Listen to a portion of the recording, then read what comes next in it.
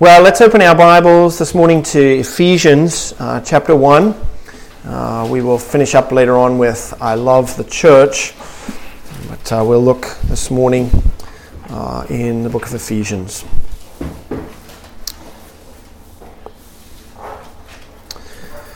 And let's go to the Lord in prayer, ask for His blessing upon our time in His Word.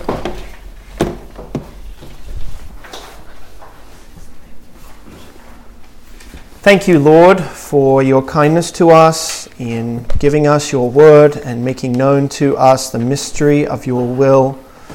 I pray, Lord, that as we look at your plan for all things and our place in it this morning, that you would fill us with hope and joy and confidence in the opportunity we have to participate in your work to make all things new.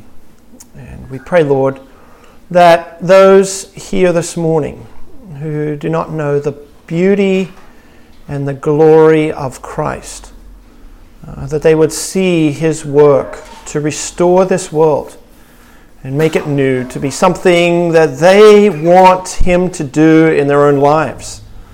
Lord, we all struggle under sickness and sin and death and broken relationships. We all are tired by the grind of this world, by the opposition of others who are against us. I pray, Lord, that you would deliver us through Jesus Christ today. And we ask in his name. Amen. The last 5 years in this world have been, I think, have been unlike very few periods of time in the history of this world. So many unusual events have occurred, like COVID, wars.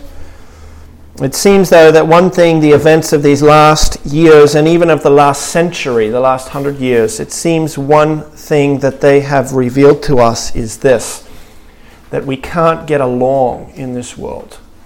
There is much strife and conflict.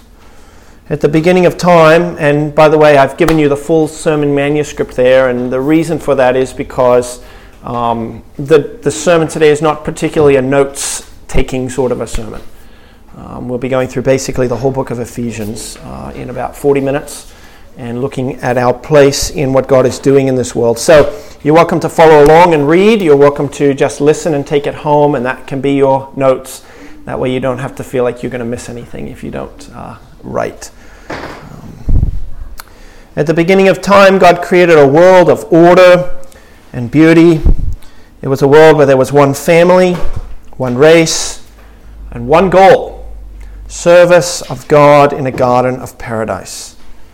But ever since man rebelled against God, the universe has been descending into greater and greater depths of chaos, conflict, and pandemonium. In response to humanity's bid for autonomy at the Tower of Babel, God confused the speech of men and scattered them across the face of the earth, isolating them from one another so that distinct cultures and values and practices sprung up. And for centuries, geography and the barriers of human language have kept each family of the earth relatively separated. But in modern times, humanity has been steadily chipping away at the boundaries God put in place between them. And now in this age of jet travel and internet fibers, the families of the earth have met together once again. We are closer than ever, and yet we have found that we are further apart than ever before. Our closeness only serves to show just how radically different we are from one another. And events that have transpired in recent years have pushed this fact to the forefront. The concord of the paradise of Eden has been lost. And now each man strives to create his own world for himself, a world that exists by him and for him. There are 7 billion universes on the planet today. Each is mastered by one human being who lives and breathes with one goal in view, to sustain his own life, so he can pursue his own dream in order to satisfy his own desires. And this means that there is seemingly no uniform goal toward which all of humanity aims. There are 7 billion minds at work in the world today, and no 2 of them is striving towards the same goal. Our desperate bid to be free of God's rule and to pursue our own agendas has produced a monster with 7 billion heads. And the collective power of 7 billion autonomous human beings all clawing down each other to achieve their own self-defined version of success and happiness combines to produce a world of chaos and strife. What the world needs is a single head, a single mind, a single source of life, and a unifying center of gravity, one from whom flows the life of the rest of the body, one who cares for the needs of the body, one to whom the body looks for unity, for a unifying purpose and goal, for a mastermind, one in whom the differing members may find a common life, and for whom they each give up their own life in service of someone greater. That is what the world needs. And it's in that light that what Paul says in the first chapter of Ephesians is breathtaking. I'll read verses 9 and 10, and I'll paraphrase. Ephesians chapter 1, verse 9. God has made known to us the mystery of his will. That mystery is according to his good pleasure. He's working out his own purposes. And these purposes he has planned out, or he has set them forth in Christ Jesus. This plan that God has is for the fullness of the times. He will put it into effect when the times reach their fullness. And what is God's plan? His plan is to unite all things in Christ. Things in heaven and things on the earth.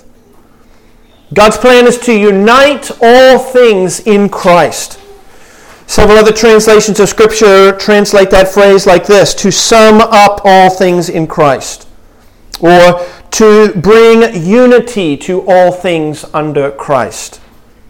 The word unite that we have here in the English Standard Version and the word gather together in the King James Version means something like our word subsume. And the heart of this word, to gather together, to unite, the heart of it is the word for a head. God's intention is to subsume all things under Christ, to set him over all things as their one head. That is the goal at which God intends this splintered universe will arrive. All things united under the headship of Christ. One mind, one life, one goal. And by the sovereign power of God, the universe will arrive at this goal. Everything finding its source and its goal in one head, Christ. He will become the unifying center of all creation. There will not be a stray molecule in all the universe. All of it will derive its life from Christ. It will function under the lordship of Christ. It will all operate in the interests of Christ. And all of it will pursue Christ as its one and only goal. Heaven and earth shall be one by Christ. And Isaiah looks forward to this day in Isaiah chapter 2 and verse 4. He shall judge between the nations and shall decide disputes for many peoples. And they shall beat their swords into plowshares and their spears into pruning hooks. Nations shall not lift up sword against nation, neither shall they learn war any more. Creation will be subject to Christ. This is God's grand design for the entire universe, to sum up all things in Christ. And that will be a glorious day. But must we wait until the fullness of the times to experience the joy of Christ as head over all things? Is the power of God by which he will subject all things to Christ reserved only for a future day? Or is it in operation today? The answer to that final question is a resounding yes. There is a sphere today over which God has placed Christ as head, and the power by which God will subject all things to Christ and place him at their head one day, he has placed on exhibit today. Where may we see in microcosm, as a miniature display today, where may we see the power of God to unite all things in Christ? Look with me at verses 18 through 23. In verse 16, Paul says, I pray that, in verse 18, he's praying that, middle of the verse, that you may know what? What does Paul pray we would know? Well, several things, but the main thing we'll focus on is in verse 19. I pray that you will know, verse 19, what is the immeasurable greatness of his power toward us who believe. Paul wants us to know of God's great power. That power accords or is according to the working of his great might that he worked in Christ when he raised him from the dead and seated him at his right hand in the heavenly places, far above all rule and authority and power and dominion, and above every name that is named, not only in this age, but also in the one to come. And he put all things under his feet, and gave him as head over all things to the church, which is his body, the fullness of him who fills all in all. What is Paul praying for in these verses?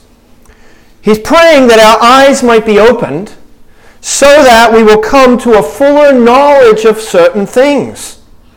And one of those things Paul prays we would understand is the effect of the resurrection of Jesus Christ. Paul says in these verses that God wrought an act of mighty, unspeakable power when he raised Christ from the dead. In the resurrection, not only did Christ take to himself new life, but he also took to himself a new position. God gave him to the church as head over all things. God set Christ as the head of the body, the church. And Paul develops the significance of what it means that Christ is head of the body. And he develops that significance in chapter 2, verses 1 through 10. And these verses are probably familiar with them. Probably verses 8 and 9 you know the best. For by grace you have been saved through faith, and that's not of yourselves, it's the gift of God. Paul says in chapter 2, that the saints, verses 4 and 5 and 6, have been raised up, made alive, seated with Christ in the heavenly places.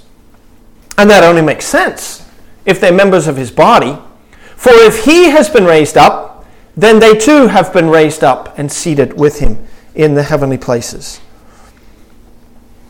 In other words, by the resurrection of Jesus Christ, God brings to life all those who are united with Christ and joins them to him as the members of his body. He joins those members to his body, and by that he joins them to Christ their head. And as a result, the church, a body of many members, exists in unity because of the union of each member with Christ the head. And Paul develops this idea in the second half of chapter 2. If you look above verse 11, at least in my Bible, the heading there is one in Christ. And you can read about this in verses 11 through 22, but in those verses, Paul is saying this. In the resurrection of Christ, God brought to life a new man with Christ at its head. And the surprising thing about this new man, this new body, though, is that it's unlike Old Testament Israel. Old Testament Israel was a body composed of only one nation. This new body, this new man is composed of both Jews and Gentiles. It's a multi-ethnic body. It's a brand new race of human beings, a new man, a new humanity. And this new humanity is actually a representative slice of the world that we inhabit today. We live in a multi-ethnic world. And this new body that God has created by the resurrection of Jesus Christ, uniting them all to Christ as head, this new body is also a multi-ethnic body. But unlike the world we inhabit today, this body is united as one under Christ's headship. It is a body that is characterized, verse 14, for he himself is our peace. Verse 15, it's characterized by peace. Verse 16, it's characterized by reconciliation, by a termination of hostilities. Verse 17, it's characterized by peace. And verse 17 again, it's characterized by peace. That is what the world does not have today.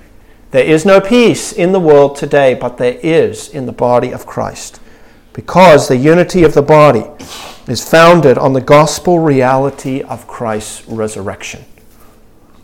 This body, this church, is a miniature preview of what the universe will be one day when God unites it all under the headship of Christ. In other words, at the resurrection of Christ, God began his final march to gather back together his fragmented and alienated creation. And although we await the final accomplishment of that regathering, God is already at work now to bring it to pass. He is at work in the church to subsume under Christ's headship people from every family upon the earth, Jew, Gentile, Eastern, Western, white, black, male, female. And by Christ and his resurrection, he is uniting them all into one new man. These who previously were his enemies, and these who previously were enemies of one another. And this means that in the body of Christ, everyone, Jew, Gentile, every ethnicity, they all stand equally as members of the body of Christ. Not because of their decision or merit to be part of this, but because, Paul tells us in chapter 1, verse 4, because of God's electing love and glorious grace. It is his gracious gift that we are a part of this. We are united to Christ. We are members of his body, not ultimately, first of all, because we chose to be, but because he chose us to be before the foundation of the world. Chapter 1, verse 4. You are a part of this because of the effectual call of God. It is your calling to be a part of this body. You are a member of a brand new human race. You are no longer in Adam. You are in Christ. And so you have a new calling, a new vocation. And such a lofty vocation or calling can mean only one thing: a different lifestyle, a different walk. And so Paul explains in chapters 4 through 6 the implications of these great gospel truths. Look at chapter 4, verse 1. I, therefore, on the basis of God's work to create a new human race that you are a part of by his glorious, gracious gift, therefore I, a prisoner of the Lord, urge you to walk in a manner worthy of the calling to which you have been called. If we are God's chosen objects of love, then this has certain implications as to how we walk. And it makes a profitable study to go through Ephesians 4 through 6 and to mark every occurrence of the word walk. I think it shows up like 8 or 9 times in these last 3 chapters of Ephesians. And then you can examine each passage to see how the Christian's walk will look as he comes to a greater understanding of and appreciation for the love that God has displayed to him by choosing to incorporate him into the body of Christ. But so far in our analysis of the book of Ephesians, we've skipped over a chapter. It's chapter 3. Chapter 3 stands between the section in chapter 2 where Paul exposits for us the work of God to unite Jew and Gentile into a new man, into the body of Christ.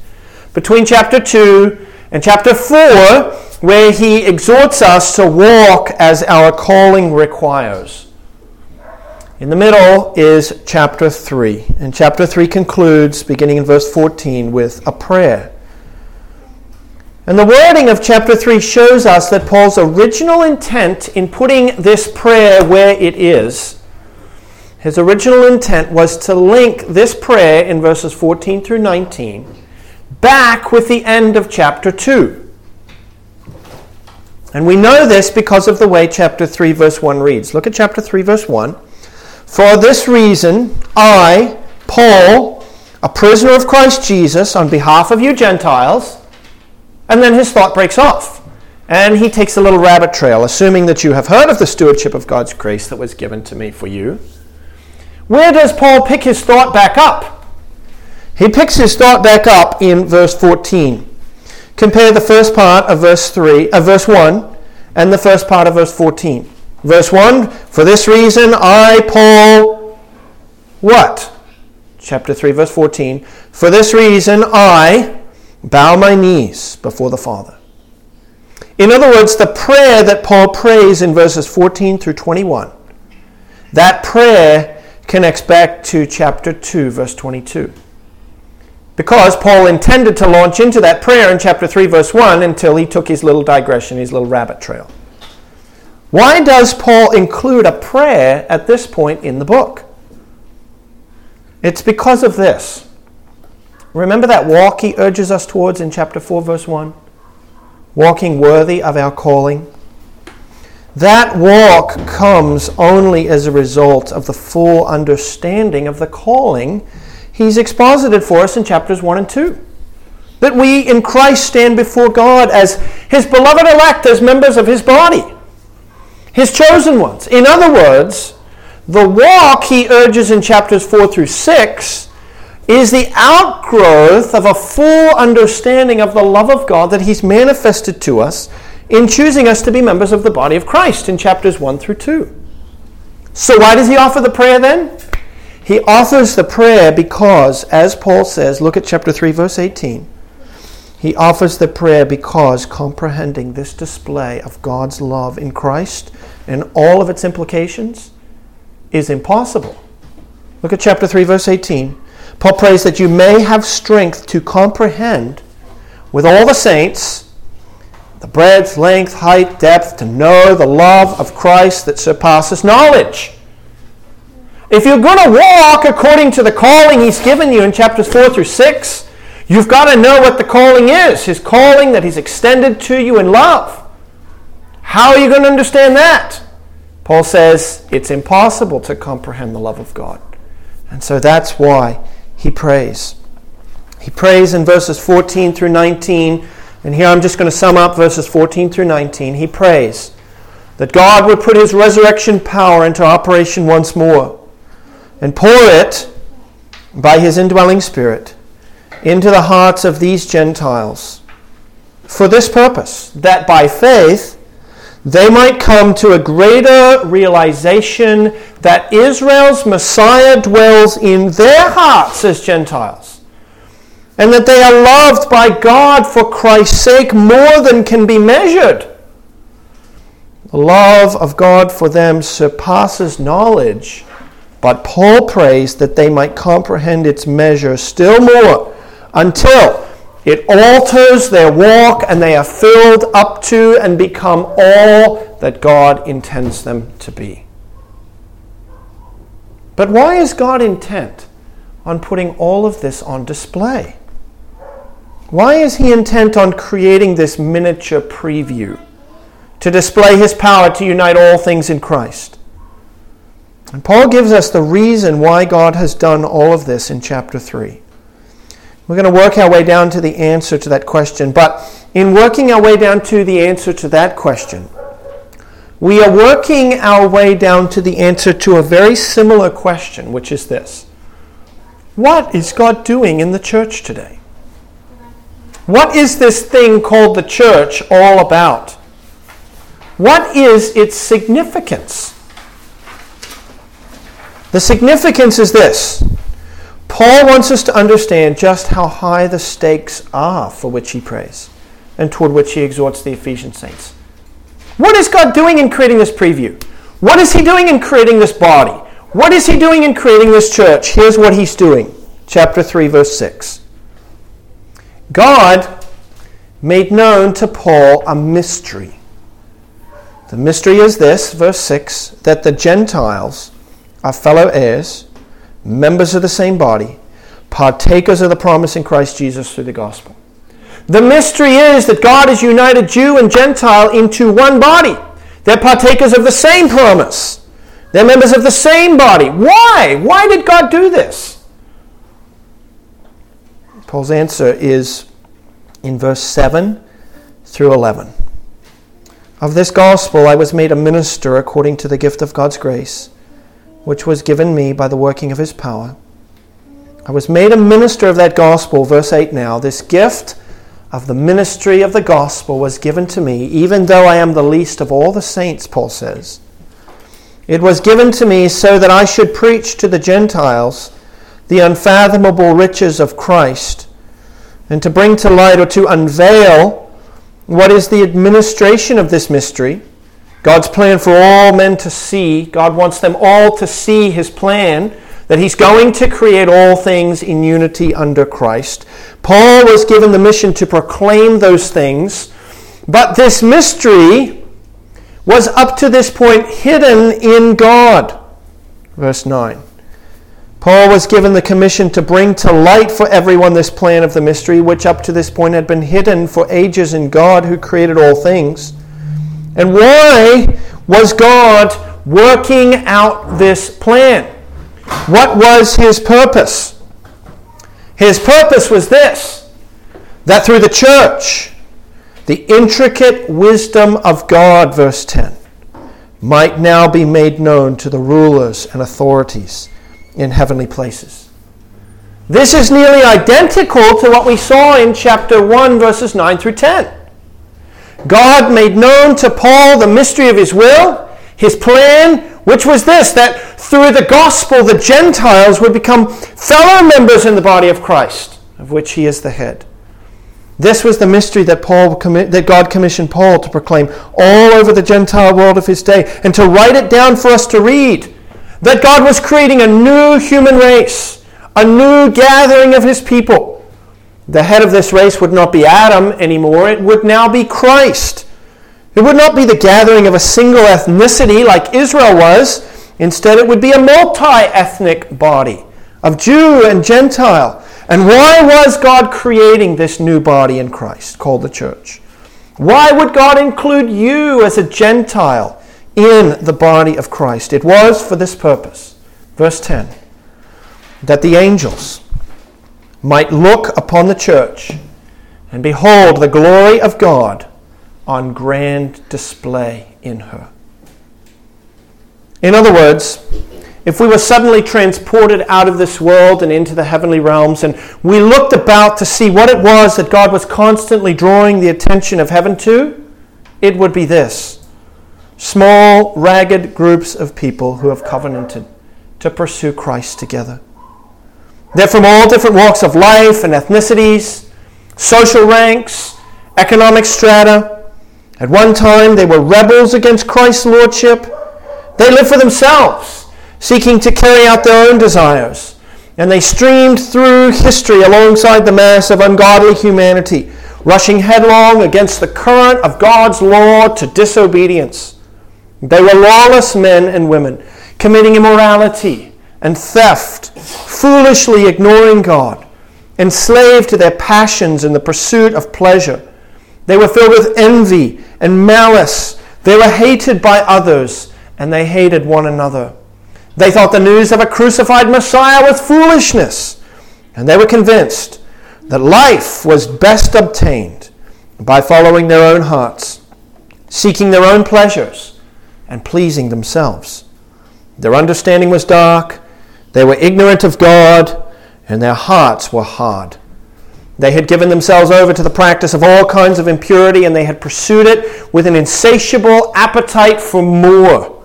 They lived their lives to satisfy their own desires, and when they could not obtain for themselves what they had set their hearts upon, they turned to covetousness, quarreling, disputes, and murder. Their unsatisfied desires led to family conflict, racial conflict, generational conflict, social conflict, and in the end, all-out war at every level. The conflict they perpetuated tore their society apart, and the primary source of it all lay in their own rebellion against God. They, along with the rest of humanity, lived to break free of God's righteous and holy law and to establish for themselves their own system of self-government, self-preservation, and self-actualization. The single greatest event that has occurred this week on the earth is happening right now, as small groups of these former rebels meet together as blood-washed and redeemed sinners in love for Jesus Christ and for one another. God has reached down in love and plucked them out of the throng, imparting unto them his very life through Christ, canceling out their debts against him, writing his law upon their hearts, and incorporating them into the body of Christ. The conflict is over. The rebellion is past. And their self-centered pursuits have been exchanged for an avid and unrelenting pursuit of Christ. They love one another, and there is no explanation for it except the power of the gospel to unite in Christ both Jew and Gentile. And by God's work in them through his Holy Spirit, they are continually being formed into the image of Christ as shepherds stand and proclaim to them the word of Christ each week in their gatherings. And together they strive to live out these gospel truths as they have been proclaimed to them. These people talk about Christ. They think about Christ. They live for Christ. They die for Christ. For them, to live is Christ. They count all things lost for the excellency of knowing Christ Jesus. In everything they long for Christ to have their preeminence. These who once lived their lives for themselves, now they live for Christ. He is their all in all. He is their life. And by their witness to Christ, others too are being added to his body. God is pouring out his glorious grace upon others through them. And they do it all together. They worship Christ together. They grow in Christ together. They live in Christ together. They celebrate the work of Christ together in the ordinances. They need one another, and they know it. They humbly submit themselves to the ministry of other members of the body of Christ, so that the body is built up into their head, Christ. They are a people for his name. This is the body of Christ. And in this bodiness, in the unity of the body, God's glory is on display before angelic eyes. This is the big picture. This is what God is doing in the earth today. This is what he has set forth for angels to look into and marvel. He is manifesting his wisdom, his power, his grace, and his love in the church by Christ through the gospel. In other words, the biggest events unfolding today in God's universe are not the explosions of supernovae in outer space. It isn't the technological advances of modern science. It isn't the fight to preserve freedom and conservatism. It isn't the march to end racial oppression. It isn't the rebounding economy or the political maneuvering in Canberra or Beijing or Moscow. It isn't your husband's promotion at work or your upcoming wedding. You could devote your life to any one of those things, but that would only be the sideshow. The characters involved in each of those are only walk-ons, and God's spotlight is not primarily upon them. There are no press releases in heaven about any of those things. Instead, the big thing is the construction of the body of Christ. The act at center stage in God's universe today is his work to call out a holy people for his Son.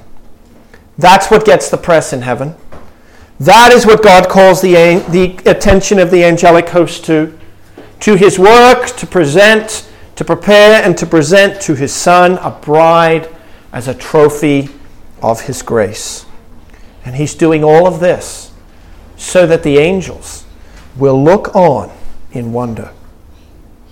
There is in all of us an insatiable drive to join ourselves to a cause that is bigger than ourselves. We want our lives to count for something big.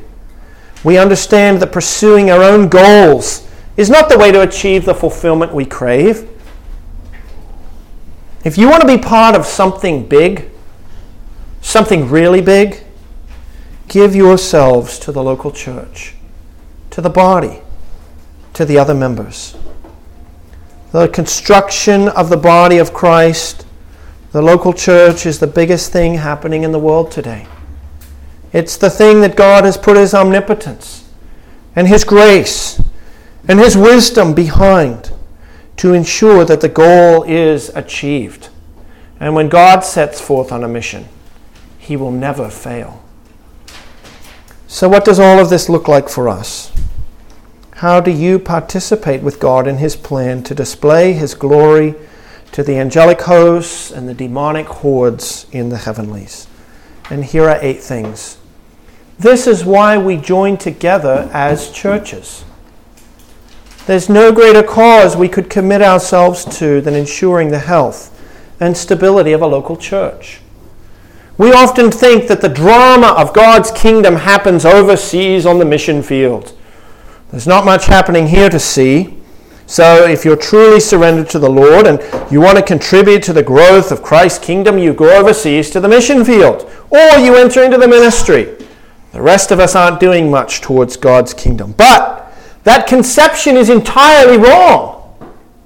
God's great goal is not, first of all, the conversion of all the heathen. That's a goal that's on the way to something else. Why does God want to see the heathen converted? It is so that healthy churches may be constructed, so the body of Christ might grow. Because in the body of Christ, his glory is on display by the gospel. And the construction of healthy local churches happens every Sunday around the world in local churches. That is where kingdom action is happening.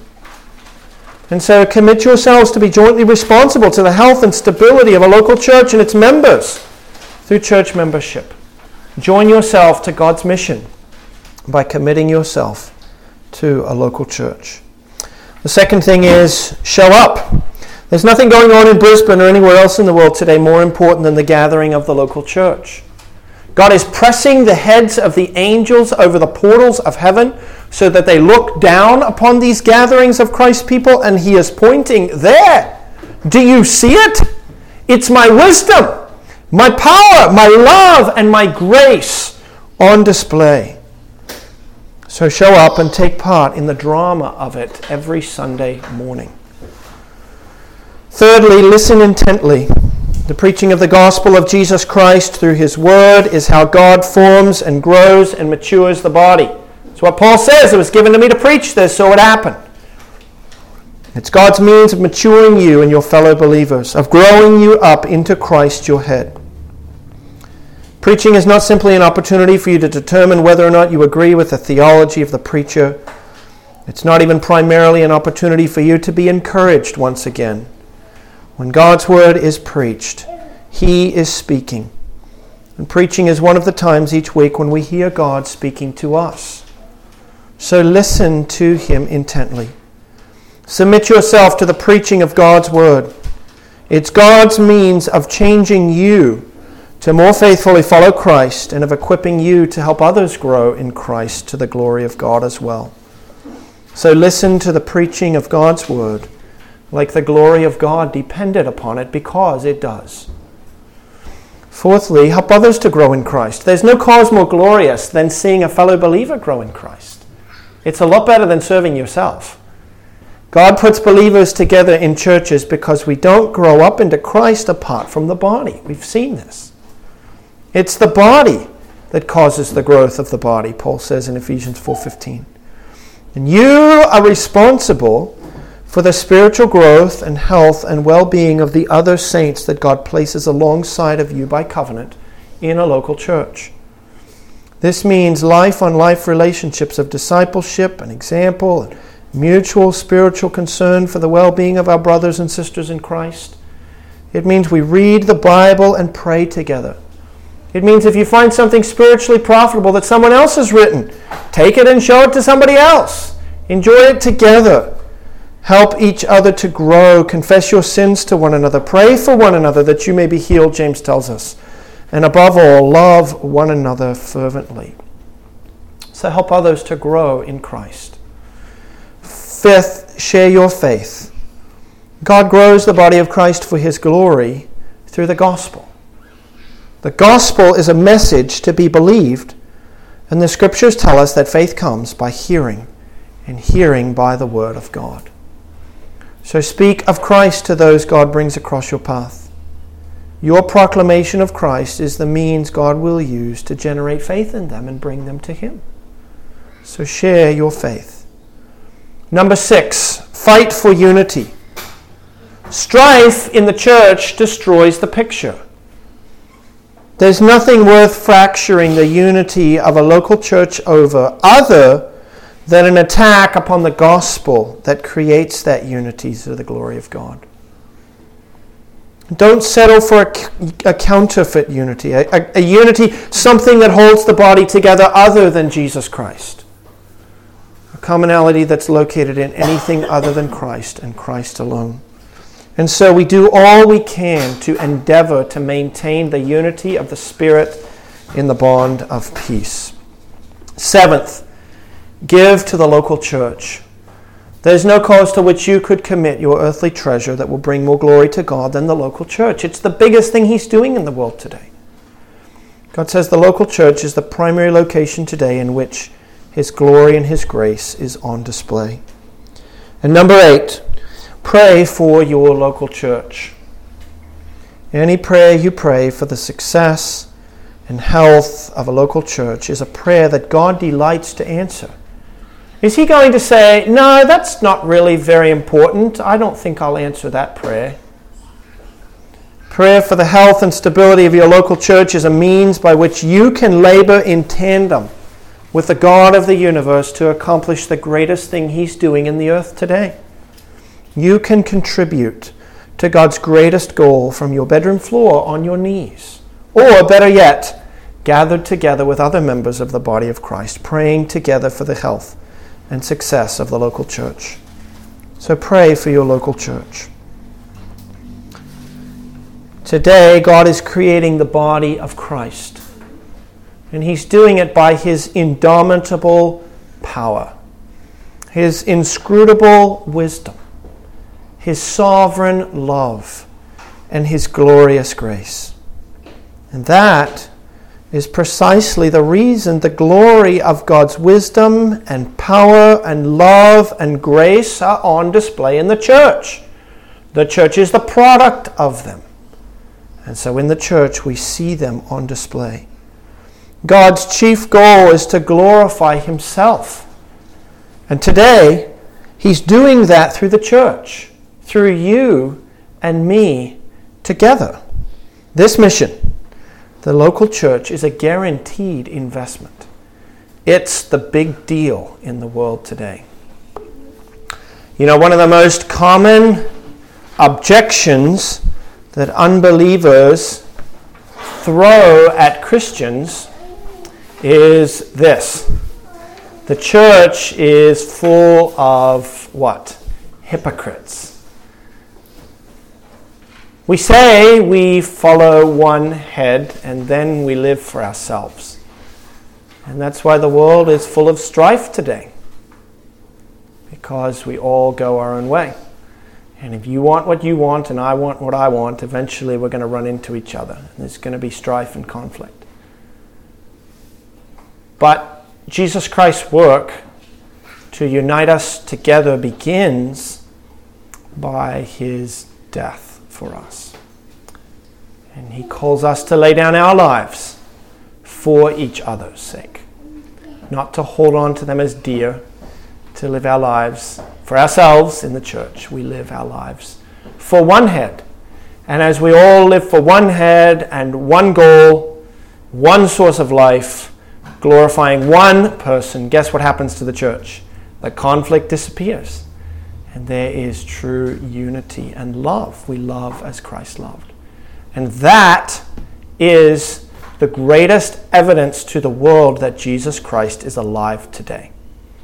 If he rose up to create the church by pouring out his Spirit, then when the church manifests a supernatural unity, many ethnicities, one body. Look at the world. Many ethnicities, many different wars and conflicts. When we manifest the unity of the Spirit, that says that Jesus Christ is alive as Lord, and that he has the power to deliver human beings from their selfishness and self-centeredness, to restore their relationship to God, and to restore their relationship to one another. But that all requires that we endeavor to maintain the unity of the Spirit in the bond of peace. So, Lord willing, we will have opportunity to begin to practice that unity together in the coming months, weeks and month or two, whenever the Lord brings us to that point. And then it will be our responsibility to endeavor to maintain the unity that the Spirit has created. Our one head is Christ. It's not me. It's not you. It's not what you think. It's not what I think. It's not what I want. It's not what you want. It is Christ and his body, the church, that displays his power and his grace and his love and his wisdom. And it displays it not only to our fellow men. God has put all of this on display for the heavens to look on in wonder. If God wanted to show the angels how wise he was, how powerful he was, what would he do? Would he create a new world? He would create a world that would be destroyed by sin and separated by sin. And then he would send his Son to rise from the dead. He would show his great power in the resurrection of Christ from the dead. And he would continue to display that power by, through the resurrection of Christ, sending his Spirit to unite together people who used to fight with each other and who used to fight against God. And by his Spirit so changing them that they love God, they love Christ, and they love one another. And that would display the wisdom and the power and the grace of God to angels who look on. And that's what he's doing in the church today. Lord, thank you for sending us your Spirit. Lord, I pray that this local church that we long to see begun here would, for its lifetime, manifest the unity of the Spirit in the bond of peace. I pray that no human being save Christ would be the head, and that we would find all of our life, all of our joy, all of our peace with God, all of our unity in him and him alone. Lord, we all follow the same head, and following him means giving up ourselves and our own plans and pleasures and wishes. So for his sake, Lord, I pray that we would look into the Scriptures, find his will, and together with one mind strive for the faith, the gospel, and not be divided. And we pray, Lord, that you would add others with whom we can manifest this unity. Lord, it is exciting in a city like Brisbane to see you bringing together people of different ethnicities, people of different backgrounds, people of different economic abilities and possessions, people with different colors of skin, people of different genders, both male and female, in one body, receiving one another in the Lord as Christ has received them. And we ask, Lord, that you'd give us the joy of being part of that this week. Help us to understand, to comprehend the immeasurable, the unknowable love of God. It is so vast and great. You have poured it out upon us and made us part of this plan of yours. You've given us your Spirit who brings to us eternal life. You've given us the blessing, the privilege of gathering with your people in unity and love. Lord, we don't receive that out in the world. we are cast out in the world. But in the church, we find God's love and power on display through the love of our brothers and sisters for us. And I pray, Lord, that you would give us gratitude for Christ, who has made all of this possible, who has risen up from the dead to unite us together, to cause us to love as he loves, and then to include us in the joy of loving one another and of being united together in him. Lord, help us to walk this week worthy of that calling as children of light and not as children of the darkness. And we ask in Christ's name. Amen.